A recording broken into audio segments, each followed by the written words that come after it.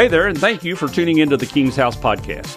We're a non-denominational church located in McAlester, Oklahoma, reaching and serving those in our community and around the world. We believe church is not something you go to, but a family you belong to. And a house is just a house until a family is there. Then the house becomes a home. So today we want to say, welcome home as we jump in today's service.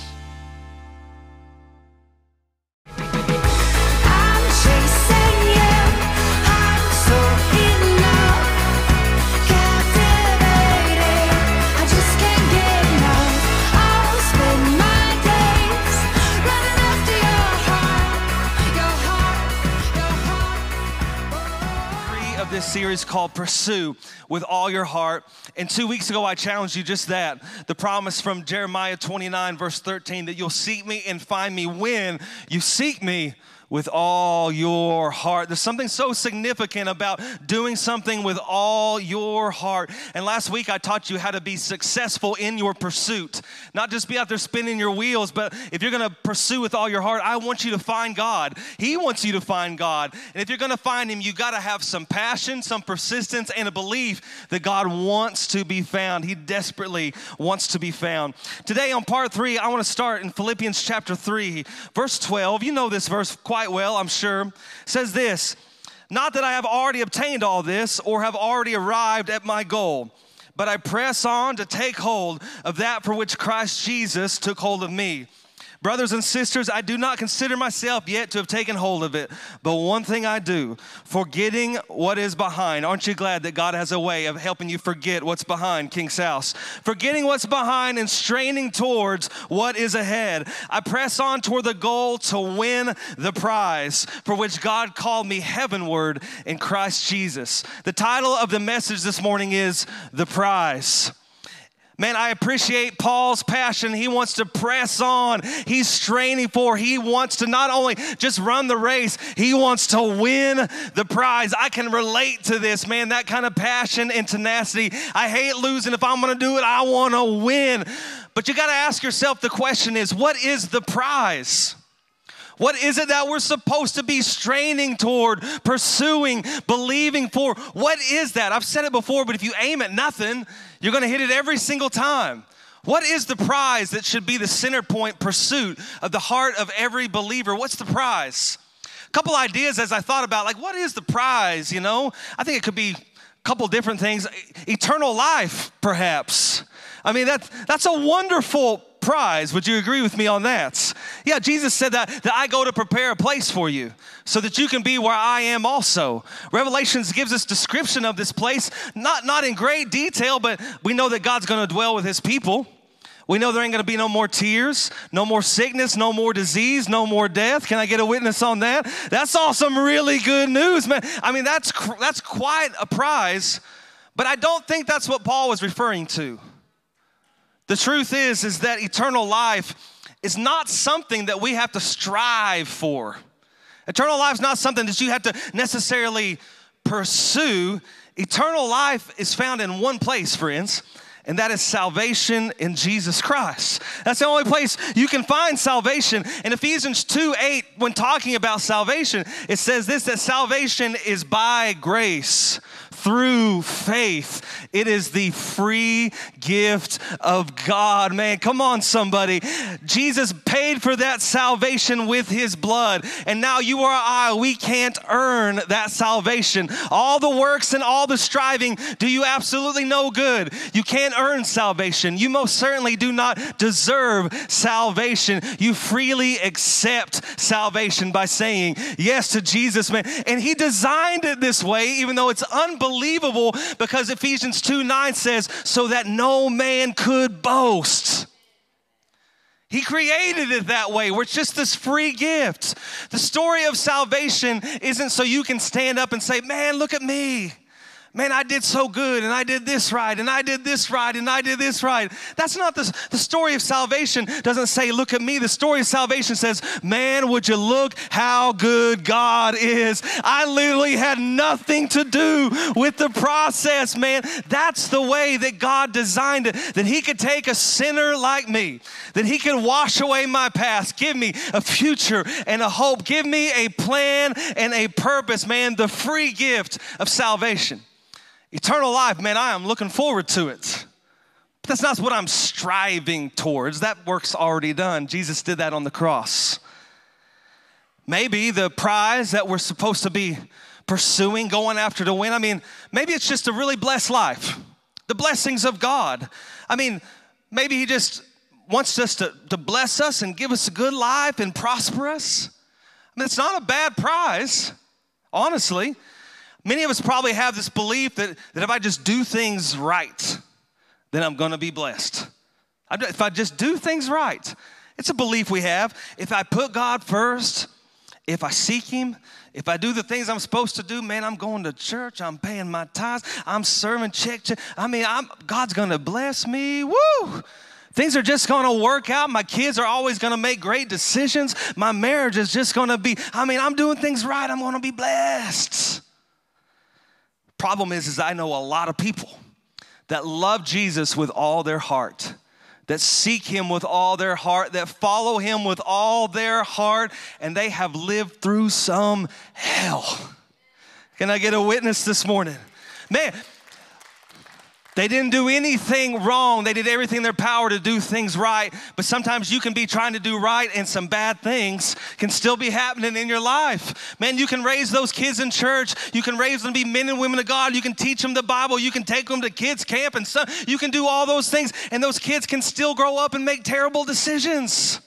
Just because you did things right doesn't ensue some kind of easy, free pass to life. Consider the fact that the creator of the universe, God, had 2 kids, and he still couldn't keep them straight. Think about it. He had 2 kids. I wish that life was a fairy tale, and if you just did X, Y, Z, then everything would, but that's not the case. We have a free will. Time for people to take some personal responsibility for their choices.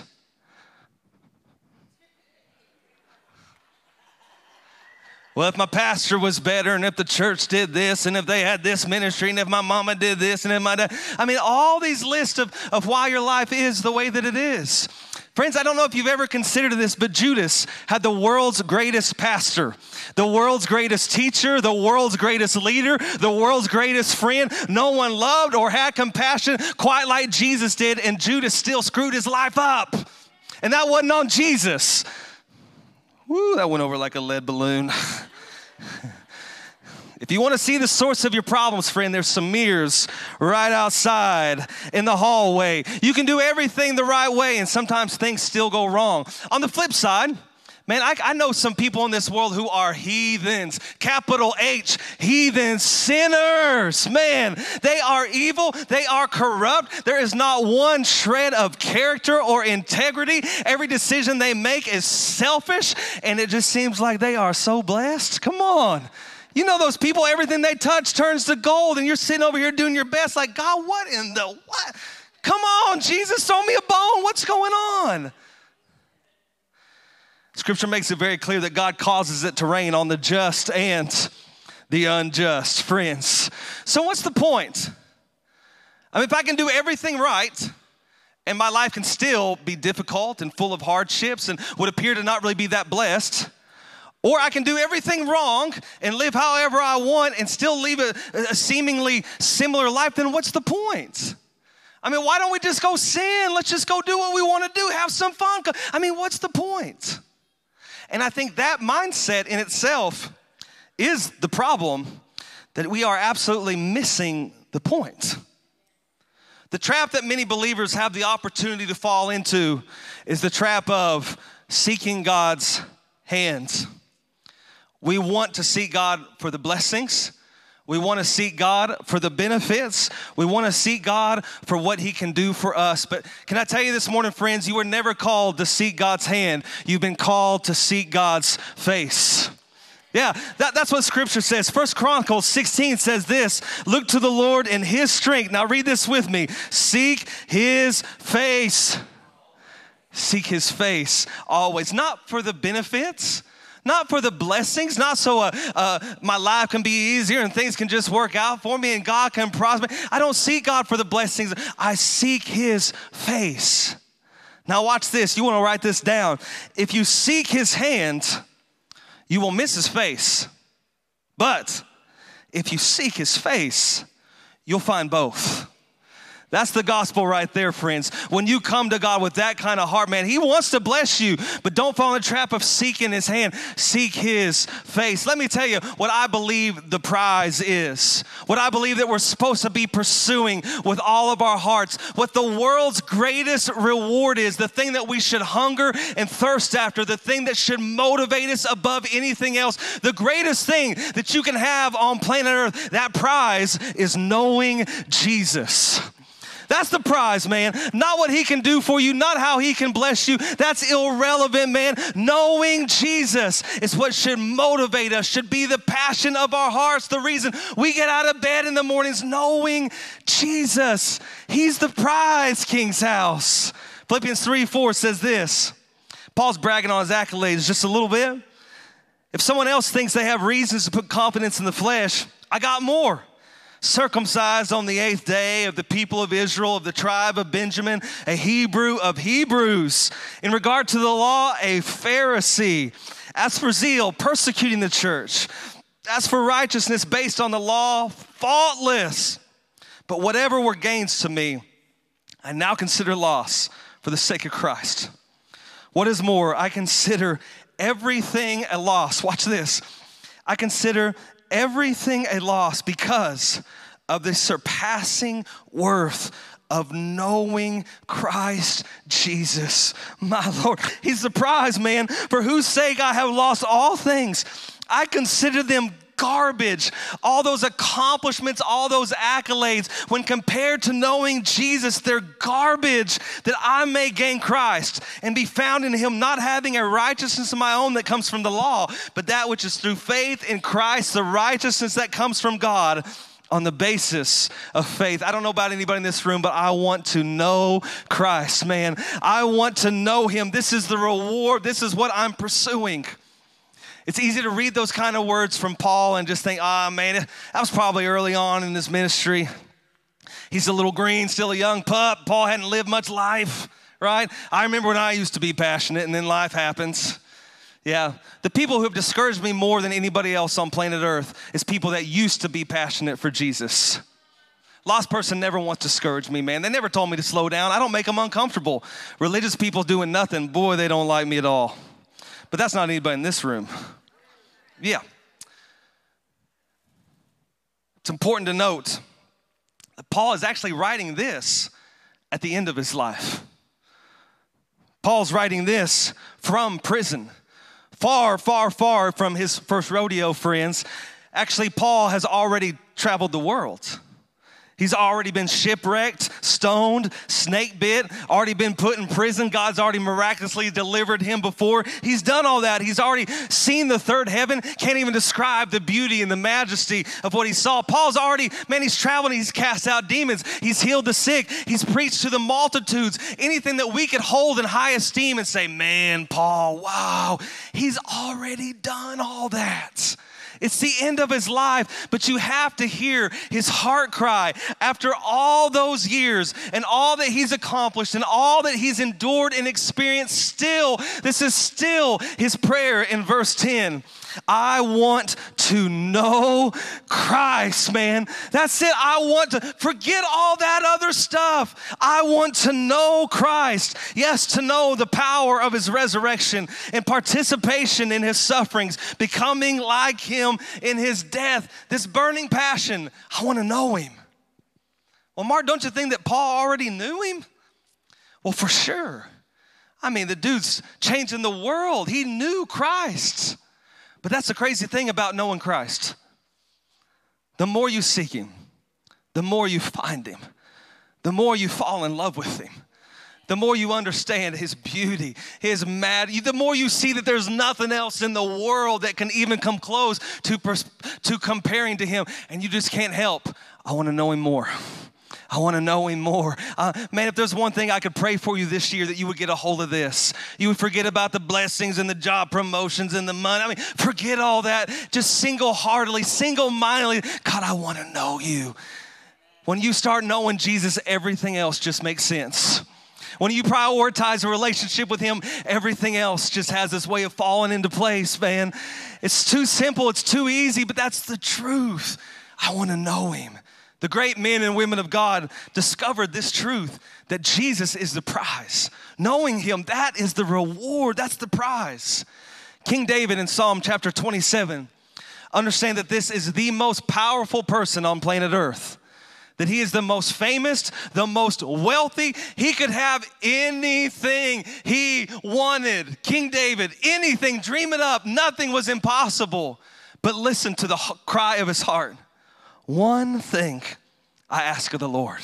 One thing I ask of the Lord. This only do I seek, that I may dwell in the house of the Lord all the days of my life, to gaze on the beauty of the Lord and to seek him in his temple. Verse 8 says, my heart says of you, seek my face. His response is, your face, Lord, I will seek. We literally just sang about it, but we come to God with this heart and this attitude of, God, all I want is you. Nothing else. Nothing else, Jesus. I just want you. The one thing I ask of the Lord, the only thing I seek, I want to gaze on his beauty. I want to seek him in his temple all the days of my life. He's the reward, King's House. He's the prize. You want to win? Get busy finding Jesus. And then find him some more, and then find him some more, and find him some more, and find him some more. You want your life to change? Get a hold of Jesus. You don't need another sermon. We're sermoned to death. We need to get a hold of Jesus. We don't need another podcast, another YouTube video. We need Jesus. We don't need to hear a few more fancy songs. We need some Jesus. You need God to revolutionize your marriage. You need Jesus. You're struggling with addiction today. You need Jesus. Your life's falling apart. You need Jesus. Jesus. Find him. Jesus. 10 or 11 years ago, my life was in a very different place than it is today. I've been open and honest and shared about it numerous times, but I feel like I'm supposed to share this aspect of it today. It's so very important. Ministry in my life had come to a screeching halt. Everything that I touched failed. And not just failed, but failed miserably. I mean, everything that I attempted was an epic failure.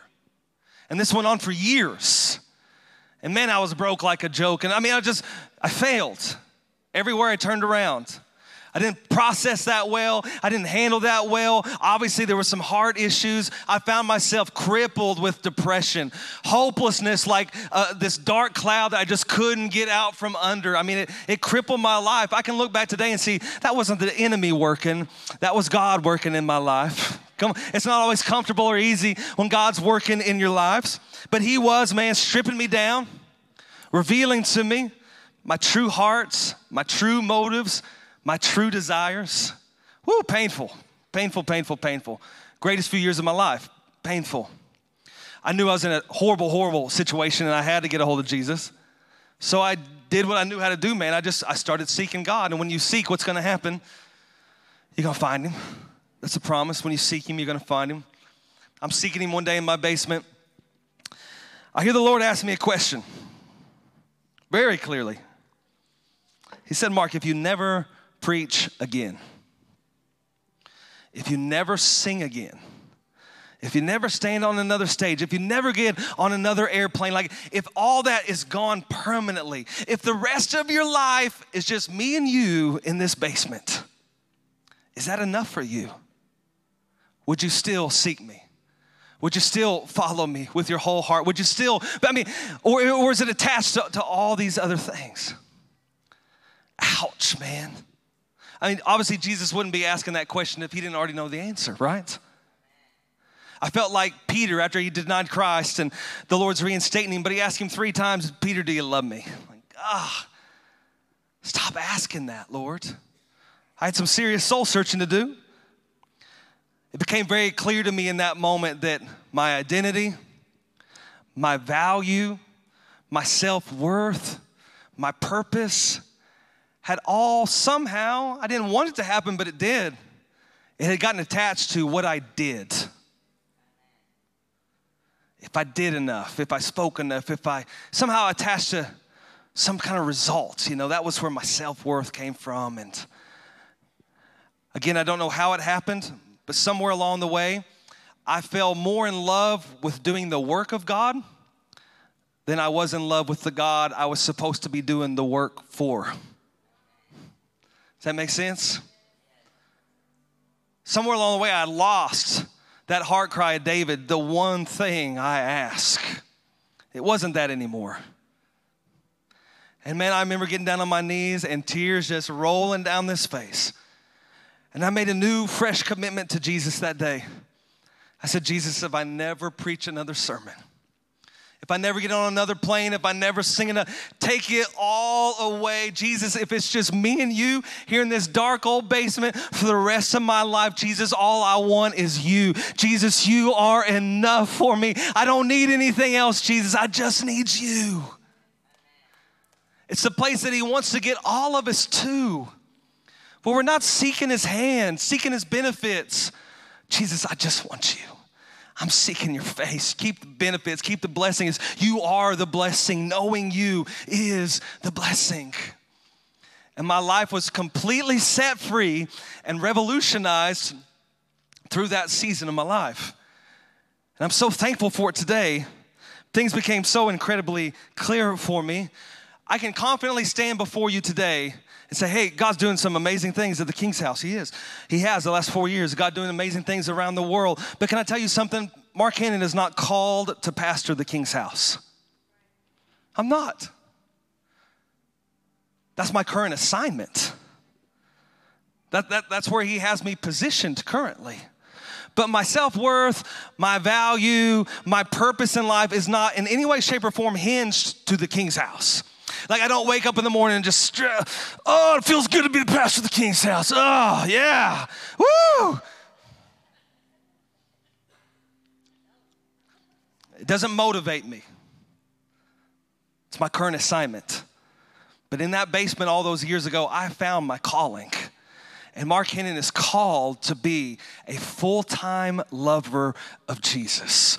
Mark Hennen is called to know him and to make him known. Listen, nobody else has any control or any power over that situation. The only person who controls my relationship with Jesus is me, myself, and I. All hell can be going on in my life and I can still be a full-time lover of Jesus. Listen, I hope this assignment lasts for a long time, man. This is my home and you're my people and I love you more than I could ever tell you. Like that's the truth. But if God told me to leave tomorrow, man, I'm going to struggle and I'm going to fight and that's not what I want to do at all, God. But eventually I'm going to say, okay, Lord, wherever you want me. I could resign tomorrow, move, start some other job. My assignment would change, but my calling would not. I would wake up the next day and I would still be a full-time lover of Jesus Christ. My calling would still be to know him and to make him known. This is the highest calling. This is the greatest opportunity. Who cares if you ever stand behind one of these things? It's overrated, by the way.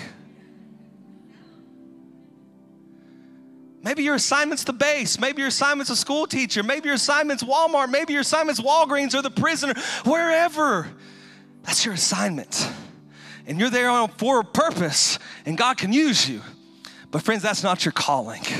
You are called to know God and to make him known. You are called to fall more in love with Jesus every single day of your life. And the more you fall in love with him, the more you can't help but love him. And you just fall more in love and more in love. And this is what his purpose is for your life. It is. He is the prize. He is the reward. Take all this away, all of it. Lights, camera, action, big, beautiful. Take it all away. And I still have everything because I still got Jesus. My hope isn't built on this, man. It's built on the firm foundation, the solid rock. Would you bow your heads this morning? Jesus, I love you so much. God, I pray that you take these words and you plant them in good soil, Holy Spirit. Maybe you're here this morning and you would say, Pastor Mark, I honestly don't know if I know him. That's a problem.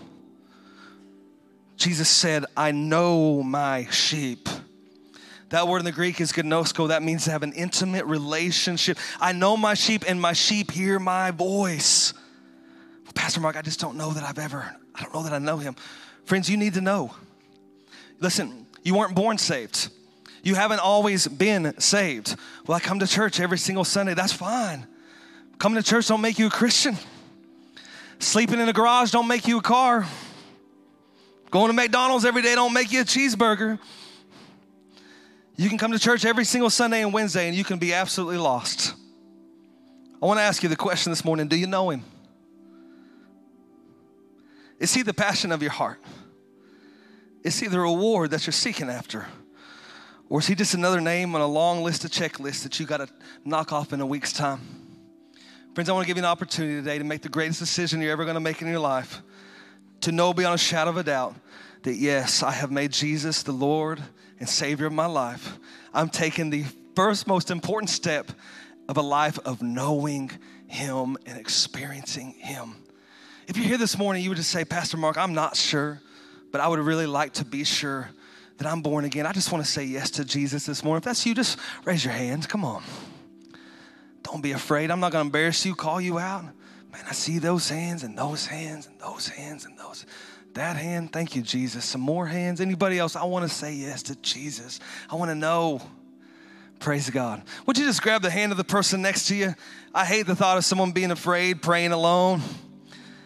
It's not a magic prayer, but if you pray it with all your heart and you mean it, man, I believe God's going to do something revolutionary in your life today.